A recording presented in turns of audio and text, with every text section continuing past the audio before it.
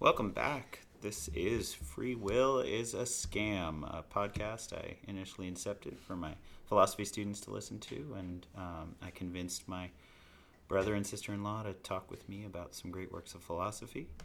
And this week, I'm really excited. We got to read the inner chapters of Zhuangzi, the super classic proto-Taoist text. And we had a pretty free-flowing conversation. We talked for almost 2 hours, and I've gotten it down to what I think are the key moments. So here we go.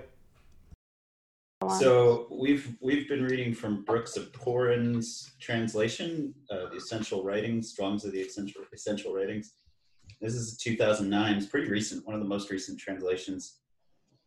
There's a lot of translations out there, but I really like this one, so thanks for reading it with me.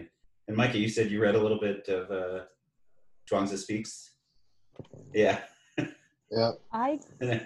I tried out some other translations too. Oh, sure. Which ones did you look at? So the Burton Watson. What? Yeah. Okay. And also there are some selections in this text. Wing Sit Shan. Yeah. Right, from my college, whatever. Oh, it's a Chinese philosophy text. Yeah, I know that one. Correct. Yeah. So I just to check certain passages that I'd read before, I wanted to sort of look at them comparatively. Yeah, so I was looking at some notes on translation by Livia Cohn.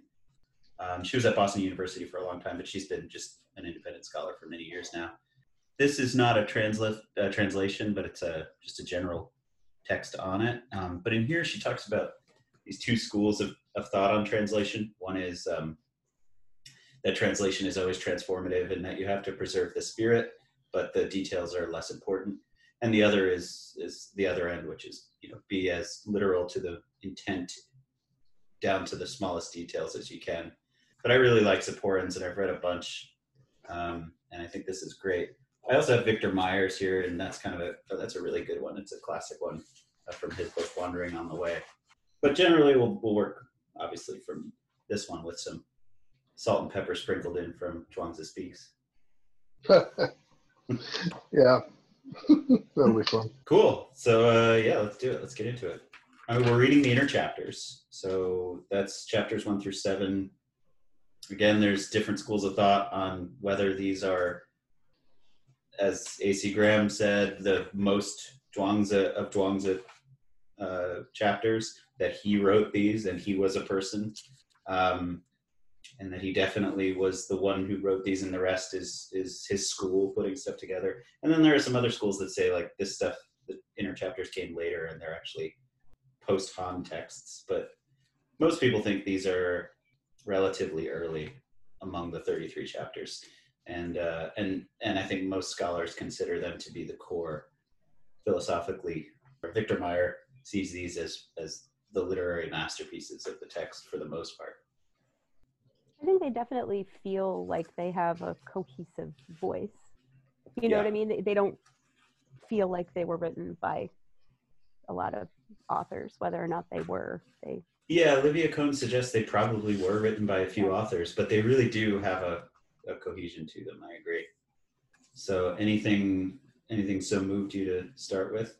I don't know, but I was sort of struck, and I know we talked about this a little bit before, by things lining up in terms of Greek thought at the time in sort of interesting ways. And we talked about that a bit before, right? Yeah. From Diogenes up through the skeptics. Yep. So it's neat for me as someone who doesn't have as much experience with Eastern philosophy, but more experience with Western. Right. To sort of see little things to be like, oh. And we actually have a similar trajectory from Zhuangzi to the received 33 chapter Zhuangzi as we do with the skeptical tradition. Mm-hmm. Though the skeptical tradition obviously putatively starts earlier, like around the 5th century BCE, right? But we don't really have skeptical texts until much later. And that's what, we get to Sextus, and he's 150, 200 somewhere, I don't know, of the Common Era. And Zhuangzi is the same. You have the real compilation happening late. And the first major compilation, I think, is like around 200 of the Common Era or something. But also ideologically, there's a lot of similarity going on. There's a lot of skepticism in here. And also just the idea, skepticism and also this idea that there's a state that's very desirable that comes from suspending judgment. Mm-hmm. That doesn't just come from a state of, that you're not left just in a state of doubt, but that you actually can benefit in a positive way by attaining a kind of harmony you only can get from casting off dogmatic paradigms of your time, right? Yeah. So with definitely. the Greeks, you have the ataraxia and this idea of a sort of equanimity. Yeah, totally. There's a tendency to think of this work as destructive, and it is destructive of a lot of things because it's really pushing against Confucian and Moist and legalist and every ist of the Warring States period, and trying to humorously often tear those down. But there's a path here. I think there is a real direction to how humans should structure their lives. Not necessarily an objective path for lots of people. It's very individualistic, which was constantly reminding me of our conversation about Nietzsche last week. Yeah. But also, wouldn't Chuanza say that within the destruction, we are also constructing all the time? Would this be part of the oneness? Yeah, Well, that's it's about change. Yeah. He's always on about change. Transformational states? Right, constant transformation. Constant transformation. Right. Which is Death not is exactly not bad. construction, right? It's not necessarily, There you go, it's transformation, it's constant moving, it's constant. But then there's the question of, are you moving towards something? I guess my point is it can never be only destructive. Yeah.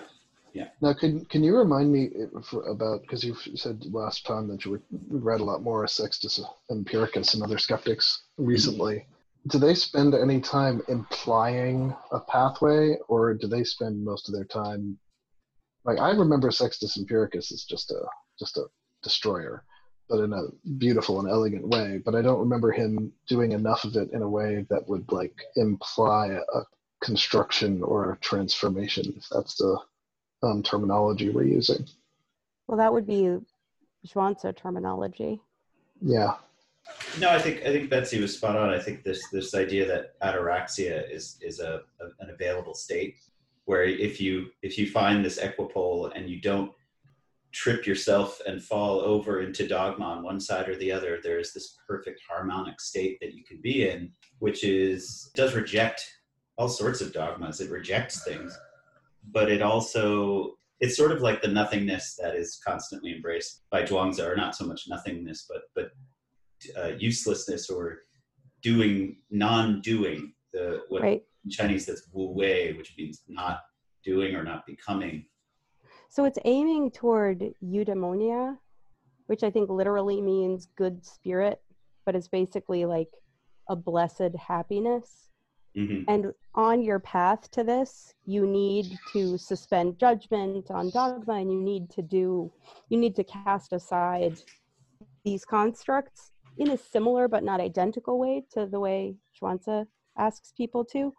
And ataraxia is reached on this path. So you're heading toward eudaimonia, and you pass through ataraxia, which is great. It's not the end goal, but like you go through it and it's wonderful and it stays with you, right? But I think the only things that Sextus sort of says that like you ought to do to get there, aside from all the stuff that you shouldn't do, is that you need to accept what's unavoidable. So you need to stop fighting the unavoidable things in your life. You need to recognize that getting bogged down in good, bad drama is only going to upset you and exhaust you and isn't going to get you anywhere. And you need to not radically and passionately pursue things that are going to distract you from the ataraxia eudaimonia path. Right. In Zhuangzi's terms, you'd be talking about not grinding and lacerating against the structures, as he says, I think in chapter 3. Livia Cohn, in her first chapter of this book on the text itself, she says perfect happiness, or happiness in general, is the core issue in the Zhuangzi. That's what it's all about. And so that question of finding a way to that is exactly that list of things you were talking about with the skeptics. It's rejecting objective morality and the structures of epistemological firmness. You have to reject those things, and that's basically rejecting dogma.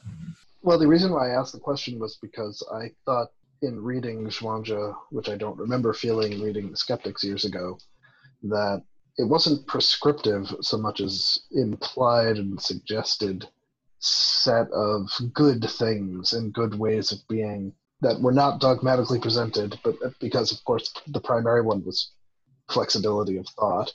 But on the list of things, like, I mean, there's a lot. I wrote down a list, but just for an idea, like being polite, and a lot of it is not just in the positive. There's a lot of negative things. There's modes of behavior that it seems like, regardless of context, you're not supposed to be. Like, you're not supposed to strive for status or materialism. You're not supposed to be selfish.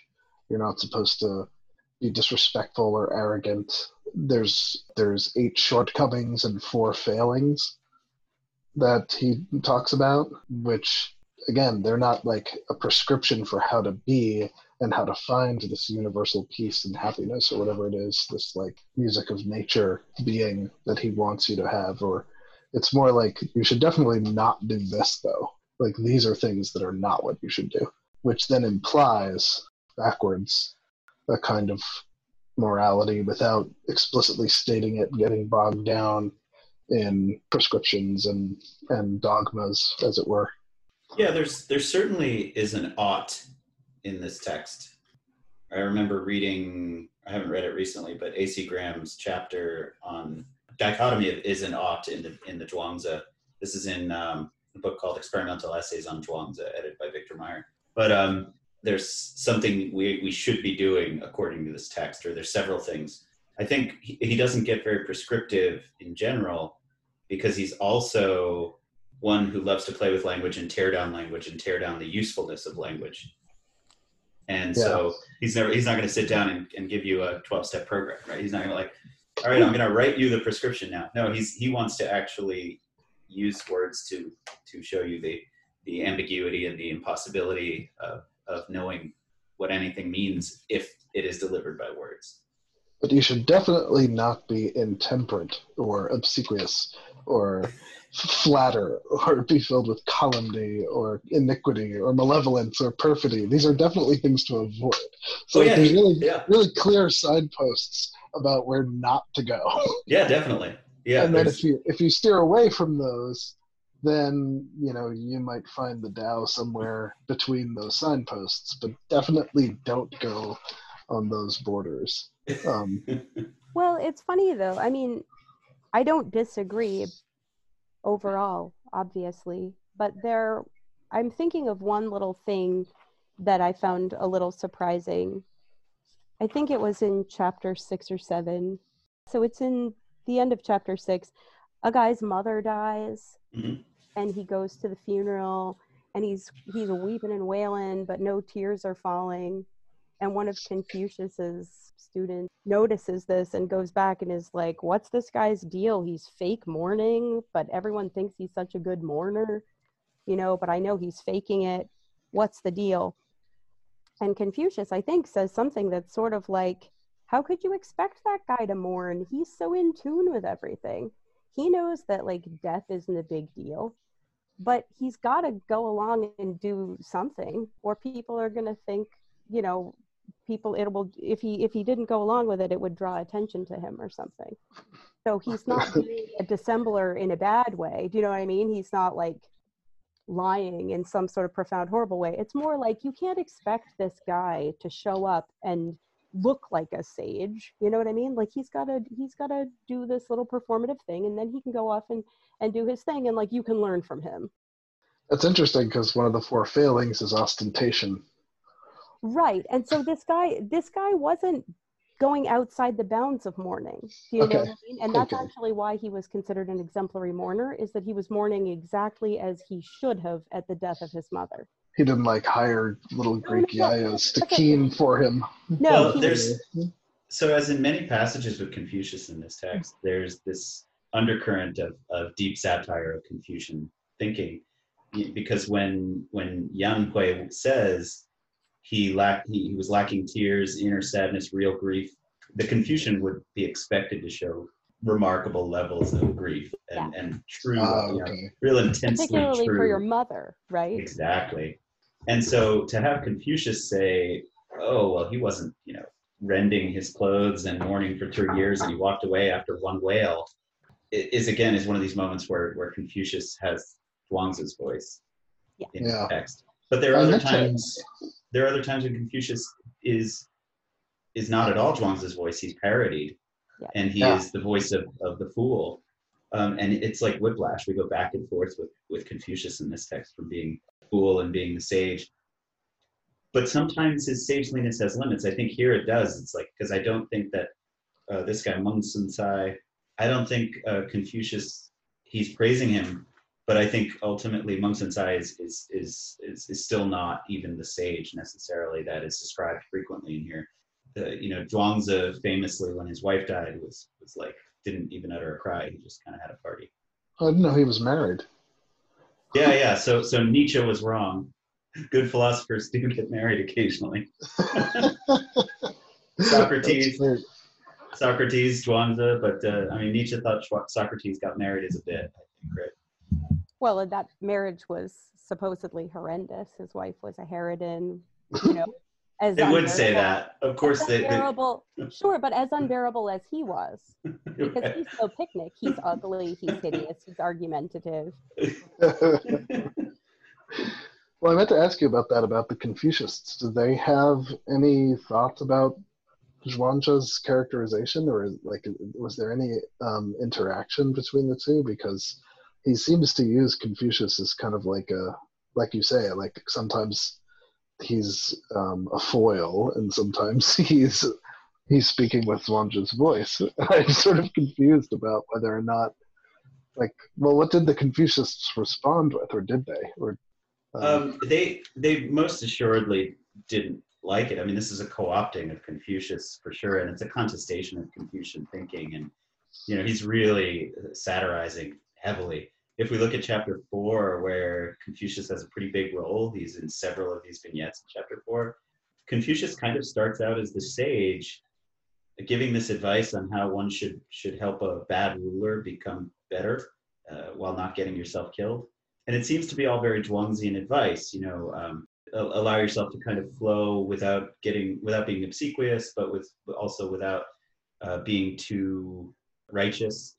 But then by the end of the chapter, after Confucius has sort of played the role of sage, Confucius runs into the madman, Jie Yu, who makes, I think, 3 appearances in the inner chapters, and is really fascinating in his appearances. But Jie Yu is singing when Confucius runs into him, and he's singing, O Phoenix, how your virtuosity declines. You cannot wait for a future era, nor can you recapture the past. When the course is present in the world, the sage perfects himself with it. When the course is lacking in the world, he lives his own life with it. And he goes on with this.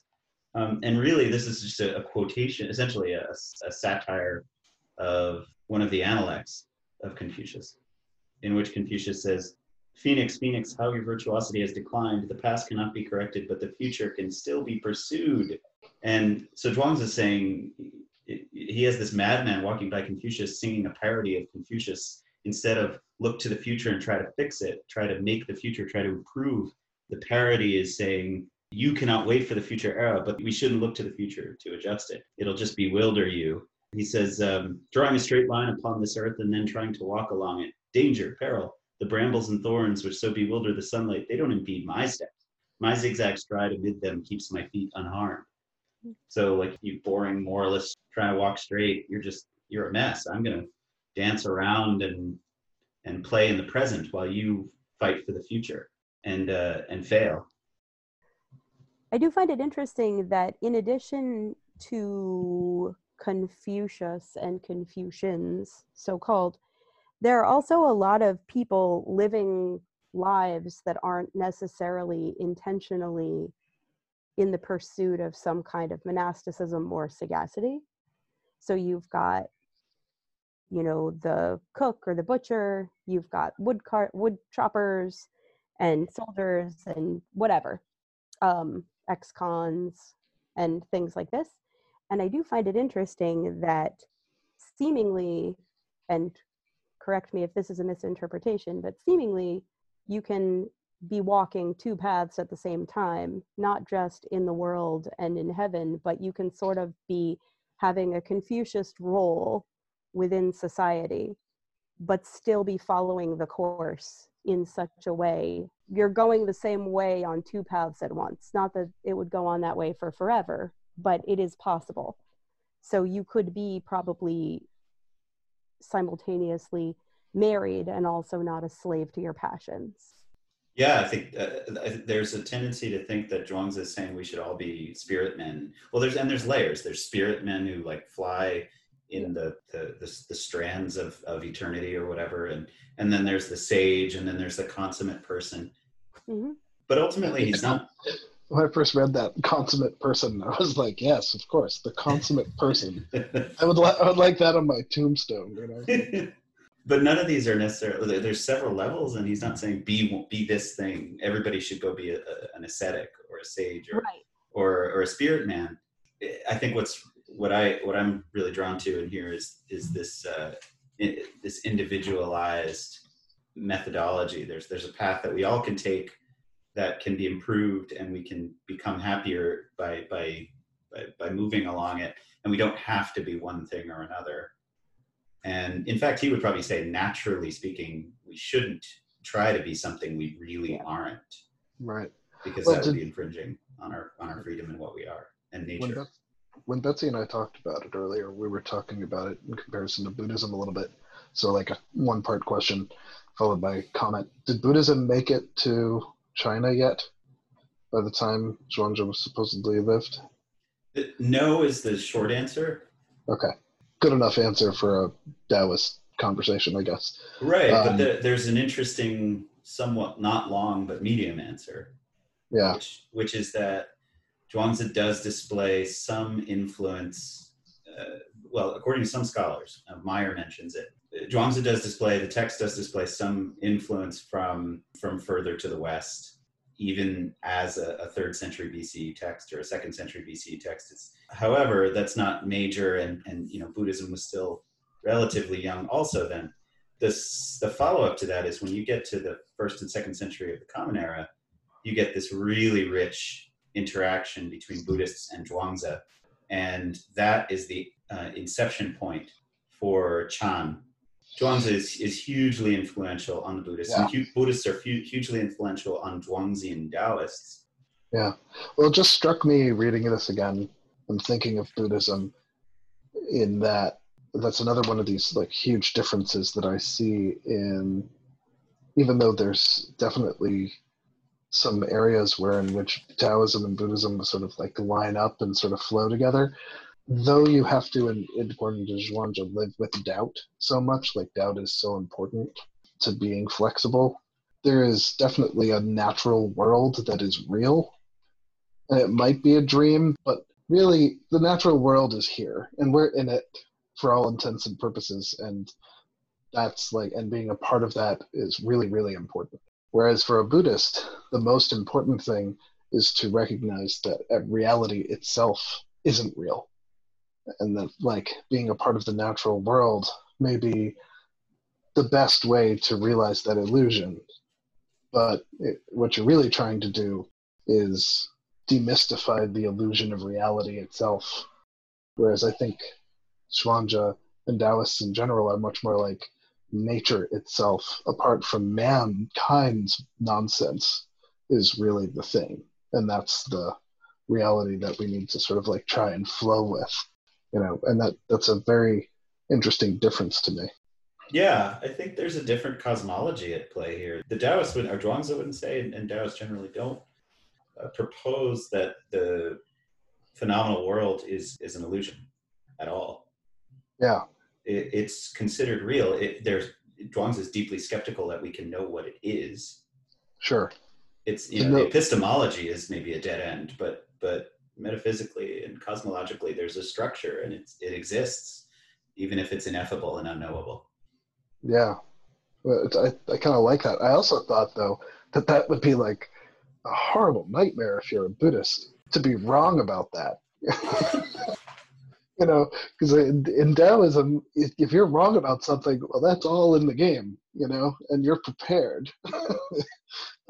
If you're one, just like doubt is there, man. Like live with it and be cool. But then, if you're a Buddhist, spend your whole life trying to deny reality, and then somehow you figure out that it's real. Oh crap! What do you do then?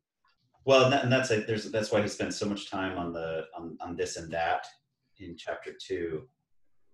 I think to set up this acceptance of this, no matter whether it's bad or good, or in your old definitions of bad and good, or the definitions he rejects, we have to stop classifying these things altogether. And therefore, what we might think of as a failure is just the thing that happened. And so we move through it just like anything else. There was one of the parables about how Confucius and his students are wandering around and they get caught between two armies that don't attack each other, and then they almost starve to death, and somebody's like, hey man, that was a real close call there, Confucius. Like, they almost got you. And he was like, it's like being not courageous, so to speak, but like not being afraid in the face of adversity. Adversity is a part of life, and that's like a thing. You just gotta just know that's gonna happen. And that was another one of these implied moralities, like being courageous in the face of the adversities of life is part of the good, provided you don't define it too clearly or too minutely. I don't know that they would characterize it as courage, and more an acceptance of something you can't change. Winter happens. Being unafraid. Right. There's no point. Right. Courage would be the two defined. Being unafraid is like right. is more what you're supposed to do. Exactly. Yeah, sort of dispassionately accepting of everything that is in front of you. No antonyms. Antonyms not allowed. Yeah, he spends quite. I love chapter 2. I think it's really beautiful writing, and this and that stuff. This is also a that. That is also a this. That posits a this and a that, a right and a wrong of its own. But this also posits a this and a that, a right and a wrong of its own. So is there really any that versus this, any right versus wrong, or is there really no that versus this? When this and that, right and wrong, are no longer coupled as opposites, that is called the course as axis, the axis of all courses. And this is in a much broader sequence of all to set up this removal from adherence to dichotomy and strict moral code. This is very much like Derrida's stuff about the signified and the signifier, except that Derrida truly is the one who just tears down. Right. Yeah, he really is the great destroyer. And I think that Zhuangzi, once you tear down that dichotomy paradigm and set up the course of access thing, it opens up so many more possibilities of comparison and perspective once you no longer have just this black, white, right, wrong. You can still relate all of these things to each other, but now it's in a multiplicity of ways, not just, well, if it's this, it must be if that must be the opposite of this. Which is why you can be Zhuangzi and drag your turtle tail through the mud. Yeah. Or you can be a spirit man if you so wish to lose your entire identity. Or you can be a homunculus who has concubines and all the kings trying to give him jobs. And you could be a really adept butcher. Yeah, the wonderful butcher. You can be a monkey trainer. But I loved that quote that you sent around a couple of days ago that I didn't get a chance to respond to, Lucas. But the quote was, Zhuangzi would see Derrida as still fettered by text, unable to be freed out of the new prison in which he has found himself after deconstructing the old one. Because he would say, like, the text is everything. And then Zhuangzi would just say, no, you see, you got it all wrong there, buddy. It's words that are the problem. Yeah, I think it's wonderful. And I love his deconstruction of words.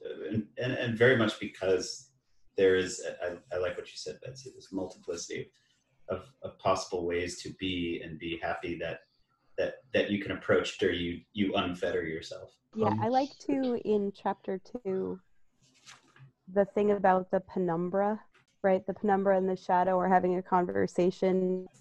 This whole, do I depend depend on something else to make me as I am? Do what I depend on something else, etc.?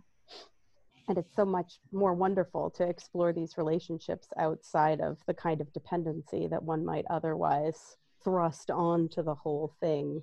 And instead, there can be a conversational back and forth exploration. And then maybe kind of ultimately, does it matter? Like, what can we do with it now? You know, like we're here now. Yeah, and it's removed from what we would describe as a subject by like two levels, the shadow and then the penumbra. Right. Right, but neither of them are going to get anywhere if they just spend all their time going down that rabbit hole. Right, yeah, actually, and that connects to this sort of Spinozan idea of nature, where we can't constantly be banging our heads against trying to figure out why natures. It just does. And we are this end result of that at this very moment, at this moment of this, and trying to enforce some kind of shift on either the past or the future to change that nature is absurd. Later he says human characteristic inclinations of being a human, I think it's in chapter 5 or 6, are the things that we should be doing away with. That to be right, we need to get rid of those characteristic inclinations. And Huizi, his friend who he's constantly ribbing and messing with, says, well, what are those characteristic inclinations? And he says, well, an adherence to a strict idea or to an idea of what's right and wrong. Because that's standing between you and nature, you and what's there for you to participate in, if you can get past these things that you're putting up to keep yourself out, or to explain the thing that you're not actually engaging with because you're too busy trying to make it fit. But I do think it's interesting, as contrasted with like Lao Tzu or something, that there's still a social element. It's not just like forget people, forget society. There's still a level of engagement that's possible. It's not a rejection. And it's also not a return to nature in that way. Lao Tzu is actually written as a directive for leaders. It's written towards the elites to say this is how you should rule. And Zhuangzi does very little in that regard. He stays pretty far away from that. Right, and what he does comes with through Confucius as the mouthpiece, or his student. Or the leader as the foil and the fool. Like Duke Ai, who hires or convinces Horsehead Humpback to work for him. Horsehead Humpback, who is this just horrific looking human, who would cause you to recoil in horror at seeing him. And yet, as I mentioned before, when women see him, they plead with their parents, saying they would rather be this man's concubine than any other man's wife. And all the men gather to him. And Duke Ai convinces him to hang out and makes him a minister, despite Horsehead Humpback's rejection of the title, and he doesn't want the job. And then one day Horsehead Humpback leaves, and Duke Ai says, I was terribly depressed, as if a loved one had died, unable to take any pleasure in my power. Right. He's completely lost when Horsehead Humpback leaves. And that's just after we've gotten over the loss of Tolis Shushan. The ex-con. The ex-con in the previous section. And then there's someone, the lipless, too. Well, he's maybe my favorite. Yeah, Hunchback Limpleg, the lipless cripple. Right. Is my favorite description, name in this. Oh, and his friend, Jar-Sized Goiter. Yes. Jar-Sized Goiter. Yes.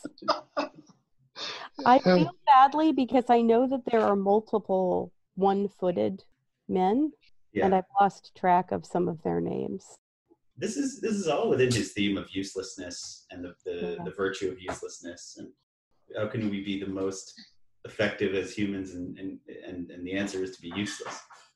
Yeah, there were times when I got a little annoyed at that, ethically or something.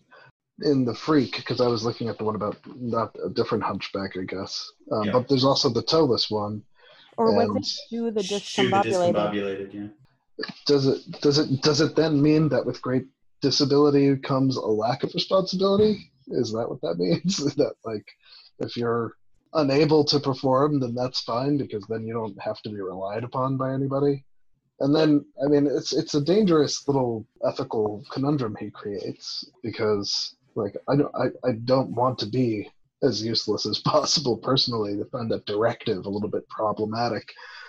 He reiterates the parable about the lumberjacks not cutting down a useless tree, and then he follows it up with a farmer taking a useless goose and beheading it to eat because it was useless, as opposed to the other goose that squawks or something. And that parable seemed to want to dance around, and the whole point of that one was to find a middle way between the useful and the useless. And I started to sort of make a little peace with the uselessness thing. I should just assert that the disabled characters are not brought up because of their uselessness. They're brought up because they are not, in the case of the footless and legless men, they have all lost a limb as a form of punishment for a crime. And so they're not held up as being somehow enlightened through uselessness. It's more that the loss of the limb hasn't kept them from living in a profound and real way. Either they understand that their punishment was justified and their acceptance of it, but also their decision to stay in society instead of hiding themselves impresses people, just as we need to be able to be okay with all kinds of transformations. These people are able to lose an actual physical part of themselves and continue to engage with the world, and in these cases, improve themselves. Right. No, I think that's exactly right. I think there's these are people who would be deeply stigmatized at the time in a lot of places, including China. And there's one earlier in that chapter who, Shen Chujia, who won't defer to the superior rank of Zichan.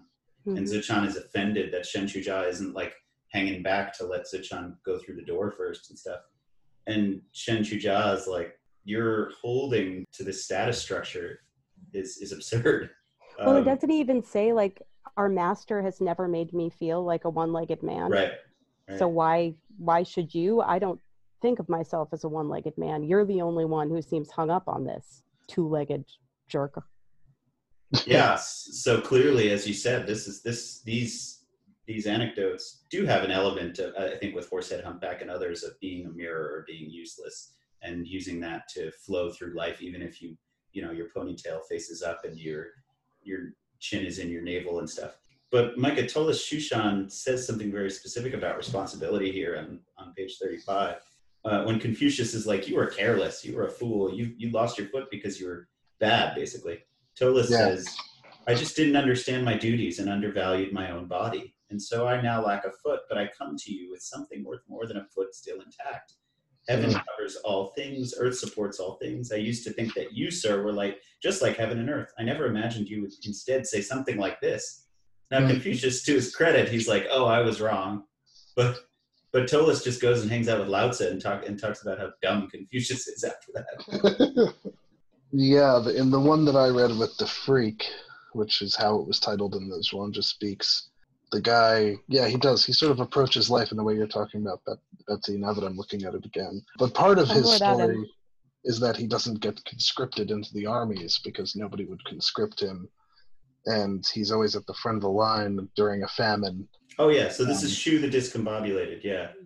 Yeah, and he's the one whose shoulders towered over the crown of his head. His ponytail points towards the sky. His 5 internal organs were at the top of him. His thigh bones took the place of his ribs.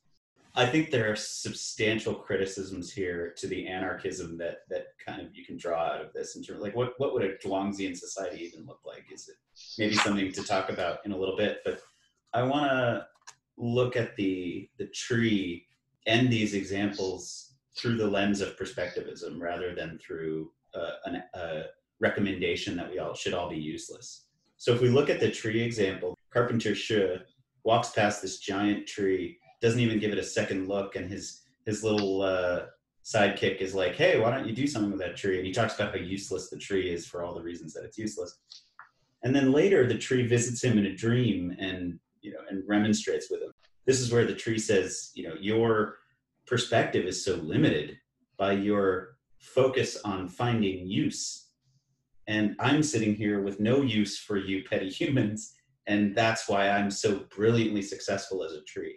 And in that sense, it's really this goes back to chapter 1's playing with size and conscious perspective, and how the large has a totally different perspective than the tiny, and they sometimes can and sometimes can't perceive each other, but they can't really understand each other because they're from perspectives that just can't know each other.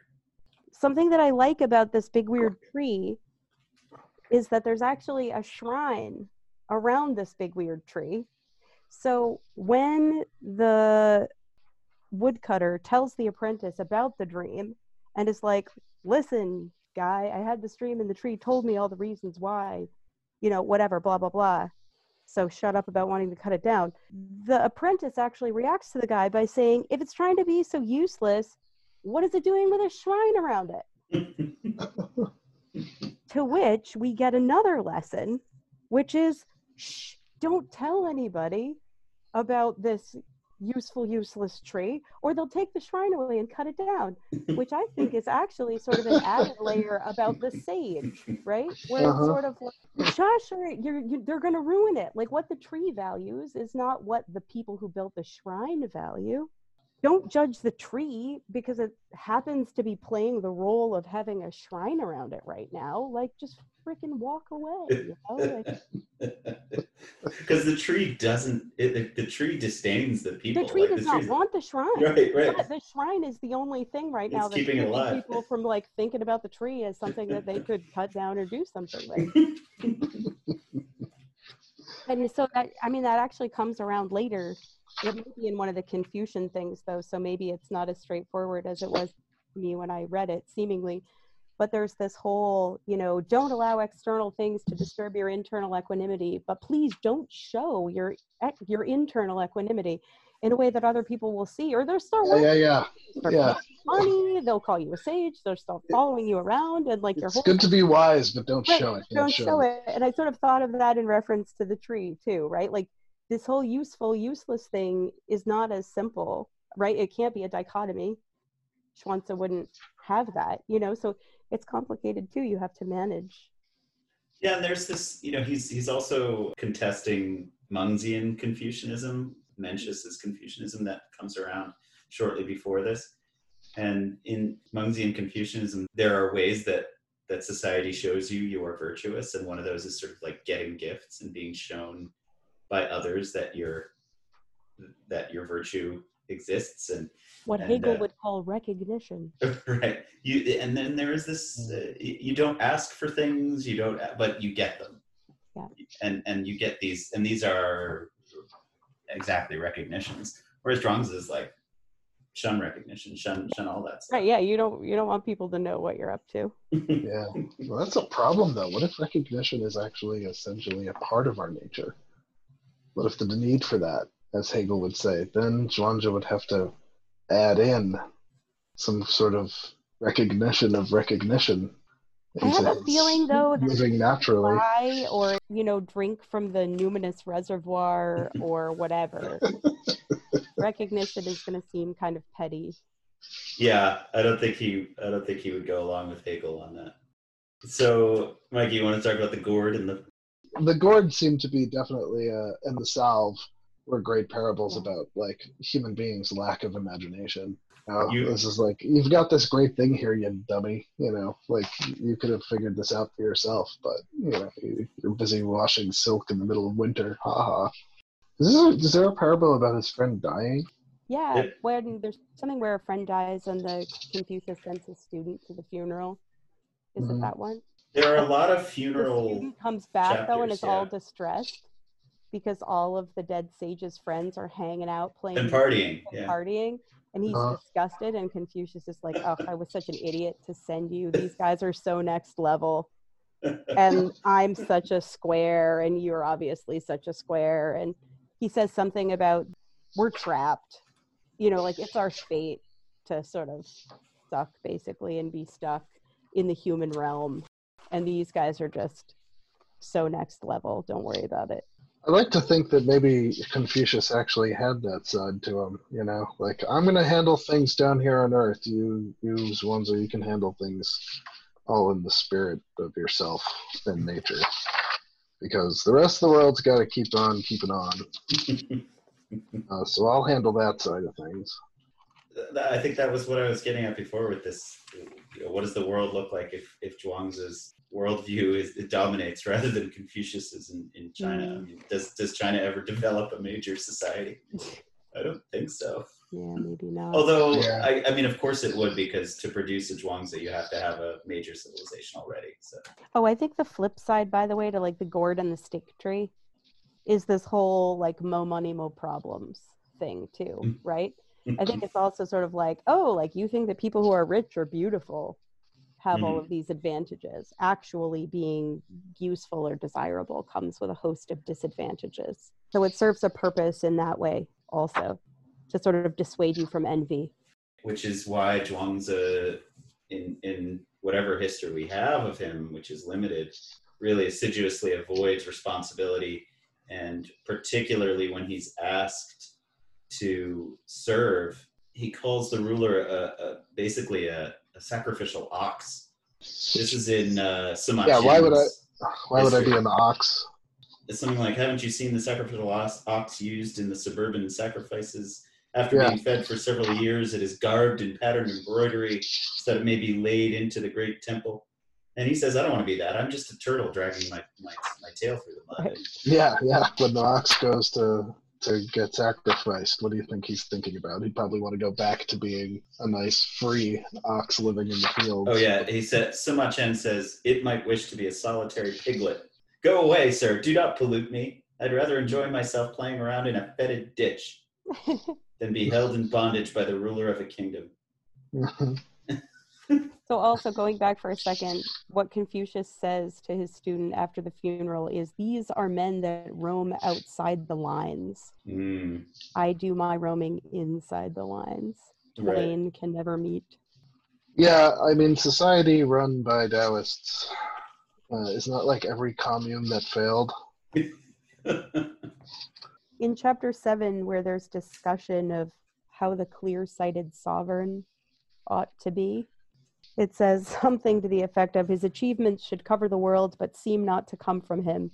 He establishes his footing on the unfathomable and roams where nothing at all exists. He allows all creatures to delight in themselves. So I think there would be an element of helping people or not standing in the way of people delighting in themselves, which wouldn't look like some sort of hedonistic or Rousseauian pleasure grab. And I think that's a really good characterization of Zhuangzi in general. He definitely is as anti-hedonistic as he's anti-moralistic or whatever, because there's a whole school of individualists who are very much hedonists, led by are those the Yangists? Yeah, the Yangists. Yeah. And he's rejecting them also. But the passage you're talking about is one of his many nods to Lao Tzu. Lao Tzu talks a lot about rulers, obviously, but I think he's referencing chapter 17 of the Tao Te Ching, which says the existence of the best ruler is barely known to its people. Next is one who they love and praise. Next is the one who they fear. Next is the one who they ridicule. If the ruler does not trust enough, then he will not have anyone's trust. Thoughtful, he values his words. When tasks are accomplished and duties are successful, the 100 families will all say, we are naturally so. So this is one of those very direct, I think, echoes of Lao Tzu, which creep in here occasionally. Cool. And actually, this is in a conversation with Lao Tzu, with Lao Dan, and he puts it in Lao Tzu's voice directly. I just want to throw out there that I loved the line in chapter 2, 228, the radiance of drift and doubt is the sage's only map. I don't really have much more to say about that, except that I thought it was very beautiful. This line directly precedes the whole, is existence of non-existence ultimately an existence or a non-existence, sort of gets into Platonic territory and then is like, let's stop this. And instead talk about how the great course is unproclaimed and let's get to the heavenly reservoir and leave this sort of Yeah, and nonsense behind. this is actually, I think, my favorite passage from the entire text, when he says, "Now I will try some words here about this," right after the radiance of drift and doubt. Mm-hmm. Now I will try some words here about this, but I don't know if it belongs in the same category as this or not. For belonging in a category and not belonging in that category themselves form a single category. Being similar is so similar to being dissimilar. So there is finally no way to keep it different from that. But this is the section which I really love. Nevertheless, let me try to say it. Yeah. There is a beginning. There is a not yet beginning to be a beginning. There is a not yet beginning to not yet begin to be a beginning. There is existence. There is non-existence. There is a not yet beginning to be non-existence. There is not yet beginning to not yet begin to be non-existence. Suddenly there is non-existence. But I do not yet know whether the existence of non-existence is ultimately existence or non-existence. Now I have said something, but I do not yet know. Has what I have said really said anything? Or has it really not said anything? There's this core uncertainty here amid a belief in a singularity and a belief in one big thing. And that's why I think when you land in the heavenly reservoir, it's so wonderful. So who was the guy that you were saying he likes to smack around a lot? What was his name? Oh, Huizi. Huizi? Yeah, and so Huizi is someone who was probably his, if he existed, was probably his teacher, was kind of a sophist and a logician. And they were probably friends, but he plays with him all the time. He messes with him. He's a little bit of a punching bag, but he's also his friend, so they hang out together. Right, well, there's this one passage in Zhuang just speaks about him dying. And he says, when Huizi died, my partner died too. I don't have anyone to argue with anymore. And then I found this really touching. An adversary means opposition and competition, but not having an adversary means grief and loneliness. Mm. And he was sort of like, he would probably in a different parable point you away from competition and opposition maybe. But this is one of those like sort of threading the needle passages that I like, where he leaves room for you to, that there's maybe an act of friendship in those kinds of activities, which is kind of neat. He is opposed to office and rank and society in some ways, but he's definitely, there is the connection. That's cool. I like that. I didn't know that passage about Huizi before. There's one in the outer chapters in chapter 18 that's worth sharing, which is a very famous one about a fish. Zhuangzi and Huizi were strolling along the bridge over the Hao River. Zhuangzi said, "The minnows swim about so freely, following the openings wherever they take them." Oh, they're so happy. Such is the happiness of fish, yeah. So Huizi says, "You are not a fish, so whence do you know the happiness of fish?" Zhuangzi said, "You are not I, so whence do you know I don't know the happiness of fish?" Huizi said, "I am not you, to be sure, so I don't know what it is to be you. But by the same token, since you are certainly not a fish, my point about your inability to know the happiness of fish stands intact." Zhuangzi said, "Let's go back to the starting point. You said, whence do you know the happiness of fish? Since your question was premised on your knowing that I know it, I must have known it from here, up above the Hao River." So does this make you feel like Zhuangzi was probably trained as a logician? Absolutely, yeah. Yeah, because I feel like that's pretty clear. Yeah, he seems to have come through these schools and is responding to them from his own. He's creating this new territory, and I think that's really something historically that's really important about Zhuangzi. He's the great contester of the other schools, and so many of those schools were premised upon knowing, upon a positive epistemology rather than negative. I wonder kind of casually what compelled him in that direction. I feel like a lot of sort of more contrary voices felt some sort of dutiful compulsion, like in the case of Socrates, and obviously they're not alike in a lot of ways, but Socrates felt a responsibility as a citizen.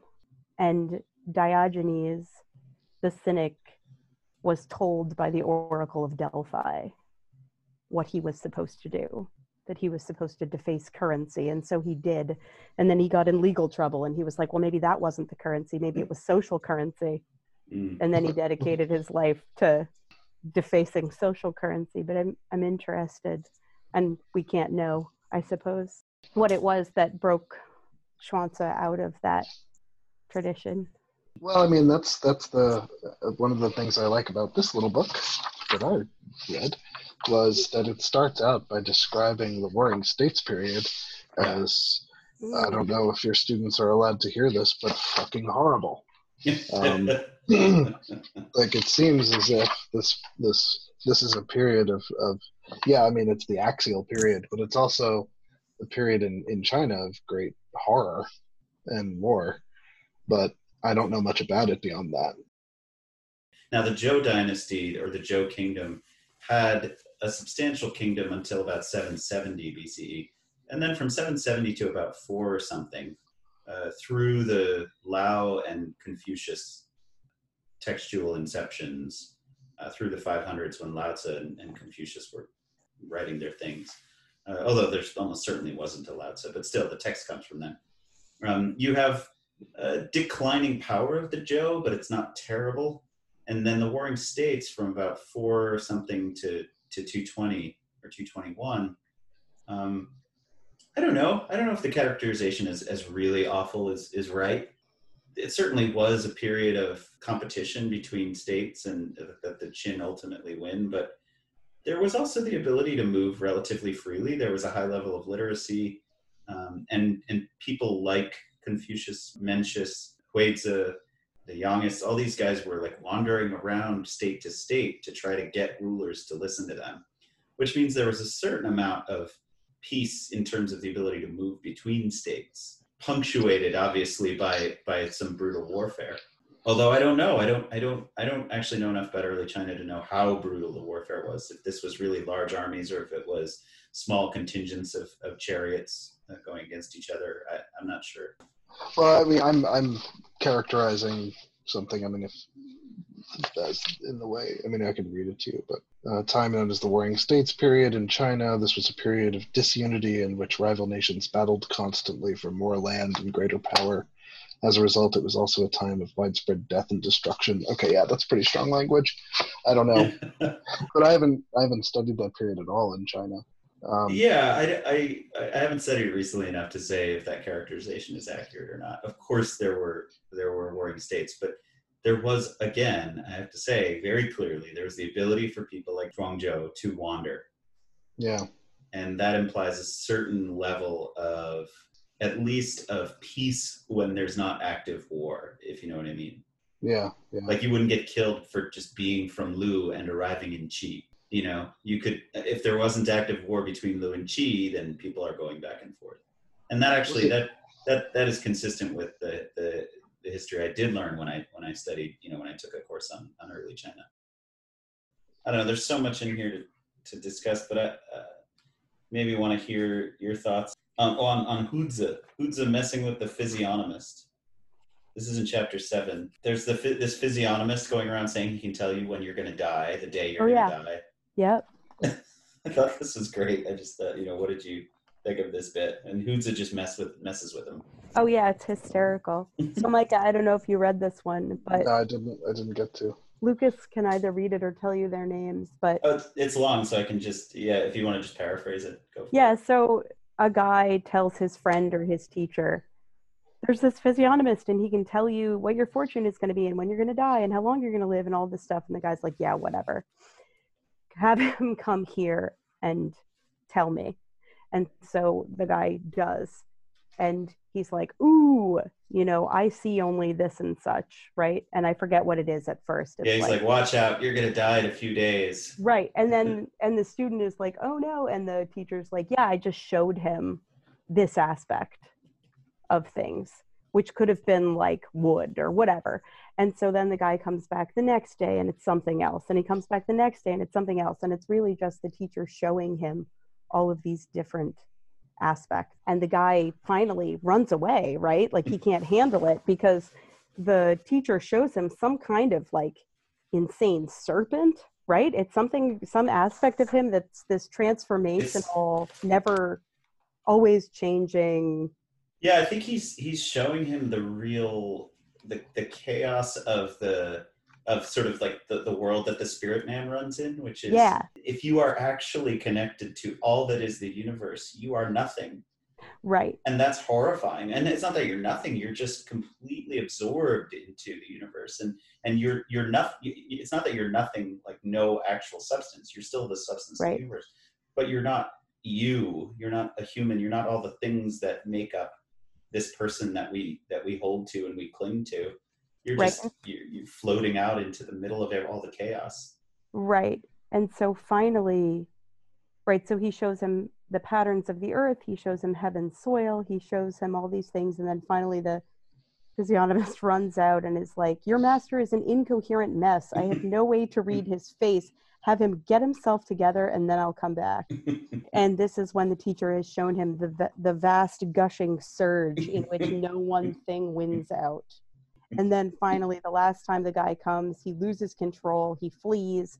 The teacher to his student is like, go after him, go get him. But the guy can't even catch him. The guy's running so fast and is basically like, what did you show him? And he said, I showed him what I am when not yet emerged from my source, something empty and serpentine in its twisting, admitting of no understanding of who or what.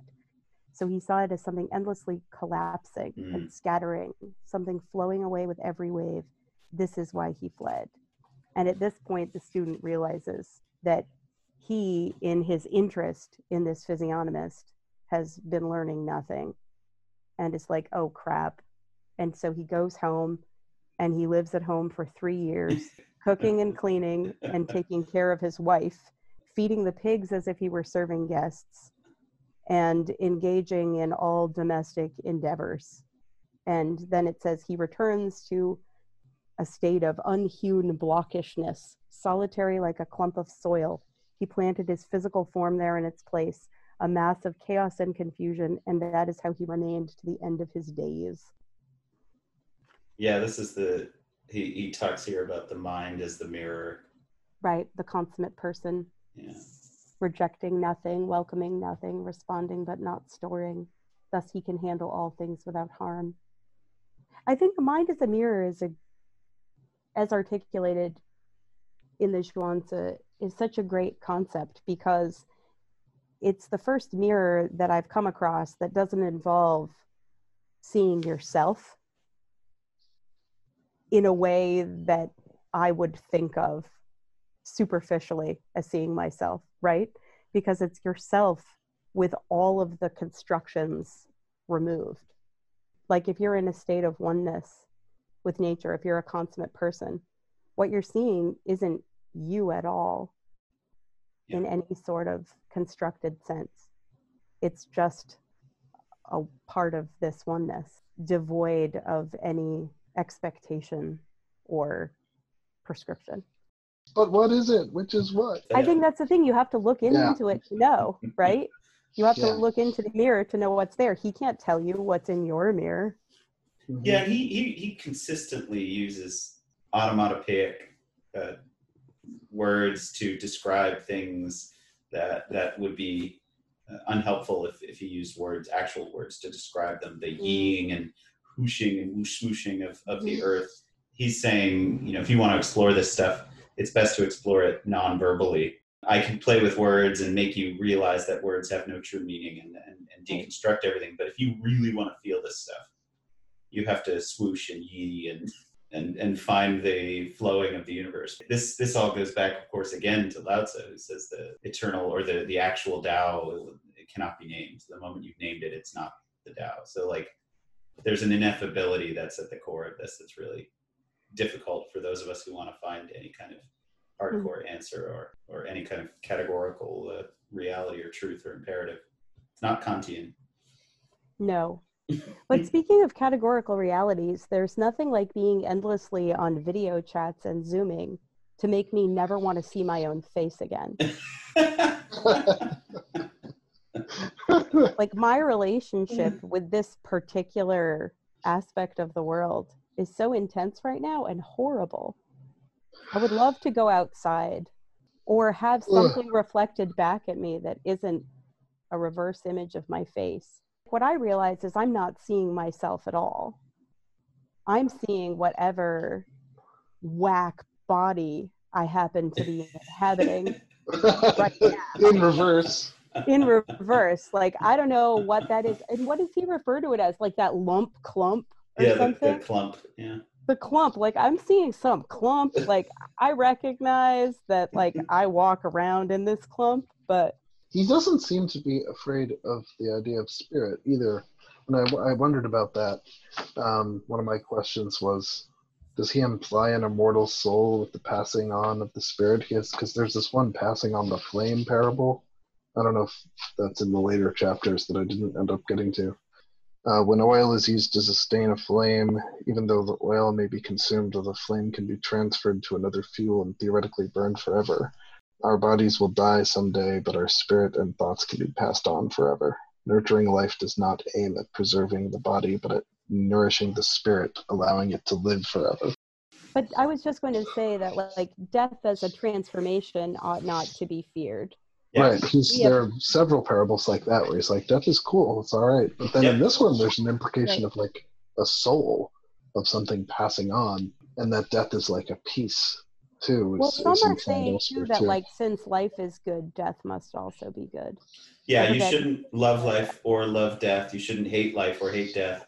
He actually says very specifically the Nietzschean, don't love, don't hate, don't be compassionate. But in this case, I think it's really about transformations. That the specific language around soul, I wonder where that is in the writings. But soul isn't used; it's spirit in this. Yeah, but even then, I wouldn't take that as necessarily as equivalent to any kind of specific spirit, like a Buddhist or Judeo-Christian spirit. Right. That's why I'm asking, because I don't. That it's like that death is a transformation, and that wherever the material that is me goes, it goes somewhere. Yeah, I mean, he talks about how death is natural and it's part of the flow, and you wouldn't want to flee from heaven by avoiding death. Yeah, there's another parable about a skull that he falls asleep on. But it ends up with the skull like, I'm now a part of the oneness. Why are you bothering me? I don't regret being dead. Do you regret being alive right now? Because I'm cool with being dead if you're cool with being alive. In chapter 6, there's something about the metal. Do you remember this, Luke? Yeah. And Micah, I don't know if you had this in what you read, but it was this whole, there's a metalsmith and this lump of metal that like only wants to be made into a really great sword or something, which is ridiculous. And so a sword or a lump of metal that would be so demanding that it would only be one thing would be an inauspicious hunk. And so with heaven and earth as our furnace, and with creation and death as sort of transformation, who are we to say, I'll only be alive, I won't be dead? You know what I mean? Like, we are whatever hunk of whatever we are, right? And so we don't get to decide to only be one way. And even that is less about choice and more about transformation. Like, I don't know if you can even say you're still you, but the point is it's all just transformation. It's not like a negation or an end. Yeah, it's not that you're a you, it's that you're a constantly transforming clump of stuff. And your attachment, you're not detached from being that clump of stuff. You should be fully present in all of the transformations. And that implies that you are attached at least to that being as a thing. It's not Buddhist in that sense. Yeah, God, I really like that about it too. I've always bothered me about Buddhism. Like, but there's a few things about Buddhism that really bug me. But that's one of the key things, that somehow like I'm not myself, even if I am myself. Whereas Taoism is like, hey, you're trying to figure out your natural self. There's a pure self. There's like a nature self that you're trying to figure out, trying to like be with. I think the trick is that we're also not necessarily talking about a predetermination. Oh yeah, no, he's anti-fate, which I like. There's the parable about the sick guy. But he's also someone that says accept what happens and then find the this in that moment without focusing on the frustration or anger or whatever it is that you are at the cause of the this. Yeah, I don't know if it was in, but you may have read it, where a guy's like really, really sick and he's whining about his fate. He's like, oh, how could I be fated to be so sick? And Schwann's just like, yeah, there's no fate, buddy. There's just the chaos. And like, you happen to be sick now, and that's chance, and people will often try and make chance about fate, Yeah. but it's really just, there's a lot that you can't control. So just like, be cool. You gotta just face it the way that Confucius faced that other thing, maybe with equanimity or, a calmness and an acceptance that there's a lot you can't control. That doesn't make it a fate that you have like some destiny for you. Yeah. It's just like, there's a lot of crazy chaos out there. So just like, go with it. So here's the thing in chapter 6, getting back to the death thing briefly, where there's a conversation with Lady Jew. And so this guy is saying that Lady Jew says, I have the course. And this other guy is like, may I learn this? And she's like, no, not you. You're not right for it at all. Now, this other guy, he had what it took to be a sage, but not the course of a sage. And I had the course of a sage, but no student. So I taught him, blah, blah, blah. And so then she goes on to teach him. And so after 1 day, he can do this and such. After 3 days, he can do this and such. After 7 days, he can do this and such. And then after 7 days more, he could likewise oust all things, and after another 7, even life. Only when life was put outside himself could the dawn break through him. Only with the breakthrough of dawn could he see the singularity. After seeing the singularity, he could free himself of past and present. Free of past and present, he could enter the unborn and undying. What kills all the living does not die. What gives birth to all the living is not born. It is something that sends all beings off and welcomes all beings in, destroys all and completes all. Its name is the tranquility of turmoil. This tranquility, turmoil, it is what reaches completion only through its turmoil. Then the guy's like, where did you learn this? And she goes on to give the best names possible since Tolus, who's he, what's it? Right, and the final name being perhaps the beginning. Right. Yes, joined in the void, there in the singing, dark oblivion, heard in a whisper, caught in recitation, look and see, in need of labor, aided by ink. The tranquility of turmoil. Yeah, it made me think of Keats's Veil of Soul Making. Like, it's not a one-to-one comparison, but it just triggered out in my head where I'm like, tranquility of turmoil, Veil of Soul Making. These both sound like the forges of some sort of spiritual becomingness, transformation, as Schwanza would say. Yeah, and I think there's that duality at the ineffable center of everything, of pure tranquility, but also that swirling that Hunza was talking about, that chaos, total chaos of swirling nothingness, or rather swirling unformedness and non-beingness. Right. That is at the core of our existence. We are not anything. To me, cosmologically, that makes a ton of sense. That reminds me of Sagan's "We're All Star" stuff line. Well, and that's sort of the thing. Like, what do you do when confronted with that terror, right? Like, you can build a story of explanation, or you can be like, no, you just have to, you got to be okay with it. You got to look at it and not run away like the physiognomist. And we're staring down another barrel here. But it's the barrel. But it's okay. It's double barrel now. You're looking at it through the mirror of whatever. Well, and there's so much more joy in this than what we read last week. Yeah, really. So much. But so similar in so many ways.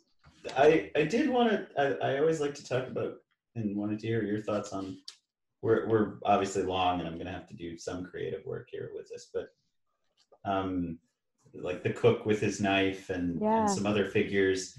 What are your thoughts on ultimately doing things perfectly, like that cook with his knife, doing by non-doing, the idea of becoming so good at something that you are not actively trying to do it when you successfully do it? I mean, it obviously evokes, like in the Western legends, the Michelangelo idea, where it's less that you are so skillfully applying your will to the thing, even though outwardly that might be what it looks like.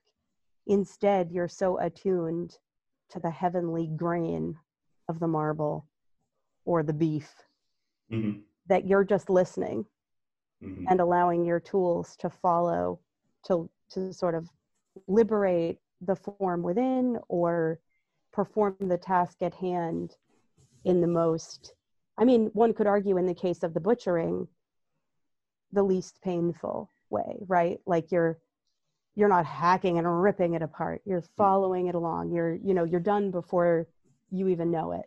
Yeah, there's a total giving over. You're not even following. You're Yeah. feeling, and it's happening.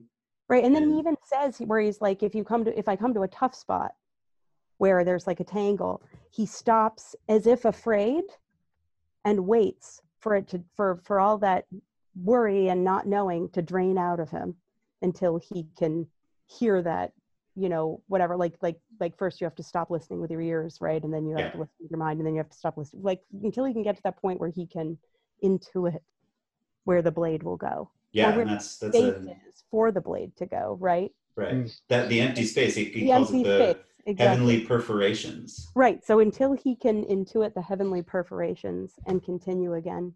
So is that something, as an experienced artist, as an experienced writer, or in any other areas, is that something that you've found useful at all in your artistic work, or in any other areas?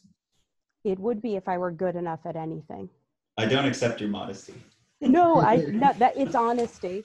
It's honesty, because I'm applying my will very forcefully to the things that I do. And I do that out of a desperate need to communicate. Yeah, and I can see the honesty, because I also apply my will forcefully to a lot of things I do in music. But I would say, when I've really, really performed at the most beautiful level, I've gotten the closest to being empty. Yeah. And allowing that expression to happen. For me, it's the things that I'm not as good at, that I don't have any kind of ego investment in, where I feel this the most, where I have nothing to say, so I'm able to freely exist in a practice of a thing, where I can then, where anything good that happens isn't because of my skill. Do you know what I mean? Oh yeah, that's a wonderful way to look at it, because I've always looked at it as expertise, but you're looking at it as free, joyful expression in something you're not an expert at. Right, where it's something that if you it could almost be thought of as an accident, like, oh my gosh, this accidentally came out great because I don't know what I'm doing. But part of it is probably a tapping into a thing, some sort of flow, or that moment of unself-consciousness where you're not trying to apply your flawed, crappy will because it's a thing you're not good at, and instead something wonderful can happen. And he actually, I forget if it's I think it might be in chapter 2, talks about the heavenly potter's wheel, because I think this is the thing, like what's so beautiful about the potter's wheel metaphor is that there's this instability of the clay, there's the rotation of the wheel, everything's happening at once. And if you're going to exert any kind of potential control over what's happening, it can only be through looseness and flexibility. You have to be persistent, but you can't be too forceful, and I think that's sort of what I mean, where it's like these moments when you can be so attuned to the motion or transformative thing that's already happening that that your just hammer blow is not going to accomplish anything, and you're able somehow to flexibly interact in a way that's harmonious with the already existing instability. I was going to say about music that, like, it doesn't remind me of the times I performed by myself or the times that I tried to play piano in front of people, which have been like almost none and horribly heart-racingly nerve-wracking. But like choral singing, where I was like at church or even in college doing a lot of it, and like I wasn't out there for me in any particular way. Yeah. And so because there was a group and because you're trying to blend anyway in the style of singing you're doing, I felt more out of myself in an easier way. I remember this when I started singing in the choir, when I had like horrible back pain for many, many months and years because of my commute, because I sat in the car for all those hours. And when I started singing, if we were singing good music that week, then it was sort of touch and go whether we would be. But what the weeks we were, it was like, oh, I haven't felt my back pain in like an hour and 15 minutes. And in fact, I haven't felt anything except I've been doing this thing, this other thing, and I haven't been thinking about me or my back or my feet or my work or anything. And then I'd like blink and the service would be over and be like, oh, my back hurts again. Holy crap. And my feet hurt. Now I got to go to work tomorrow and all the other stuff. And in that way, Yeah, and there's a physical element here in chapter 3. The title is Primacy of Nourishing Life. And I think there definitely was a point in that chapter, in all those sections of that chapter, and in the chapter as a whole, to say that when you're doing these things right and performing with this and being in this way, in this flowing way, you're actually healthier because you're nourishing your being, you're nourishing your life.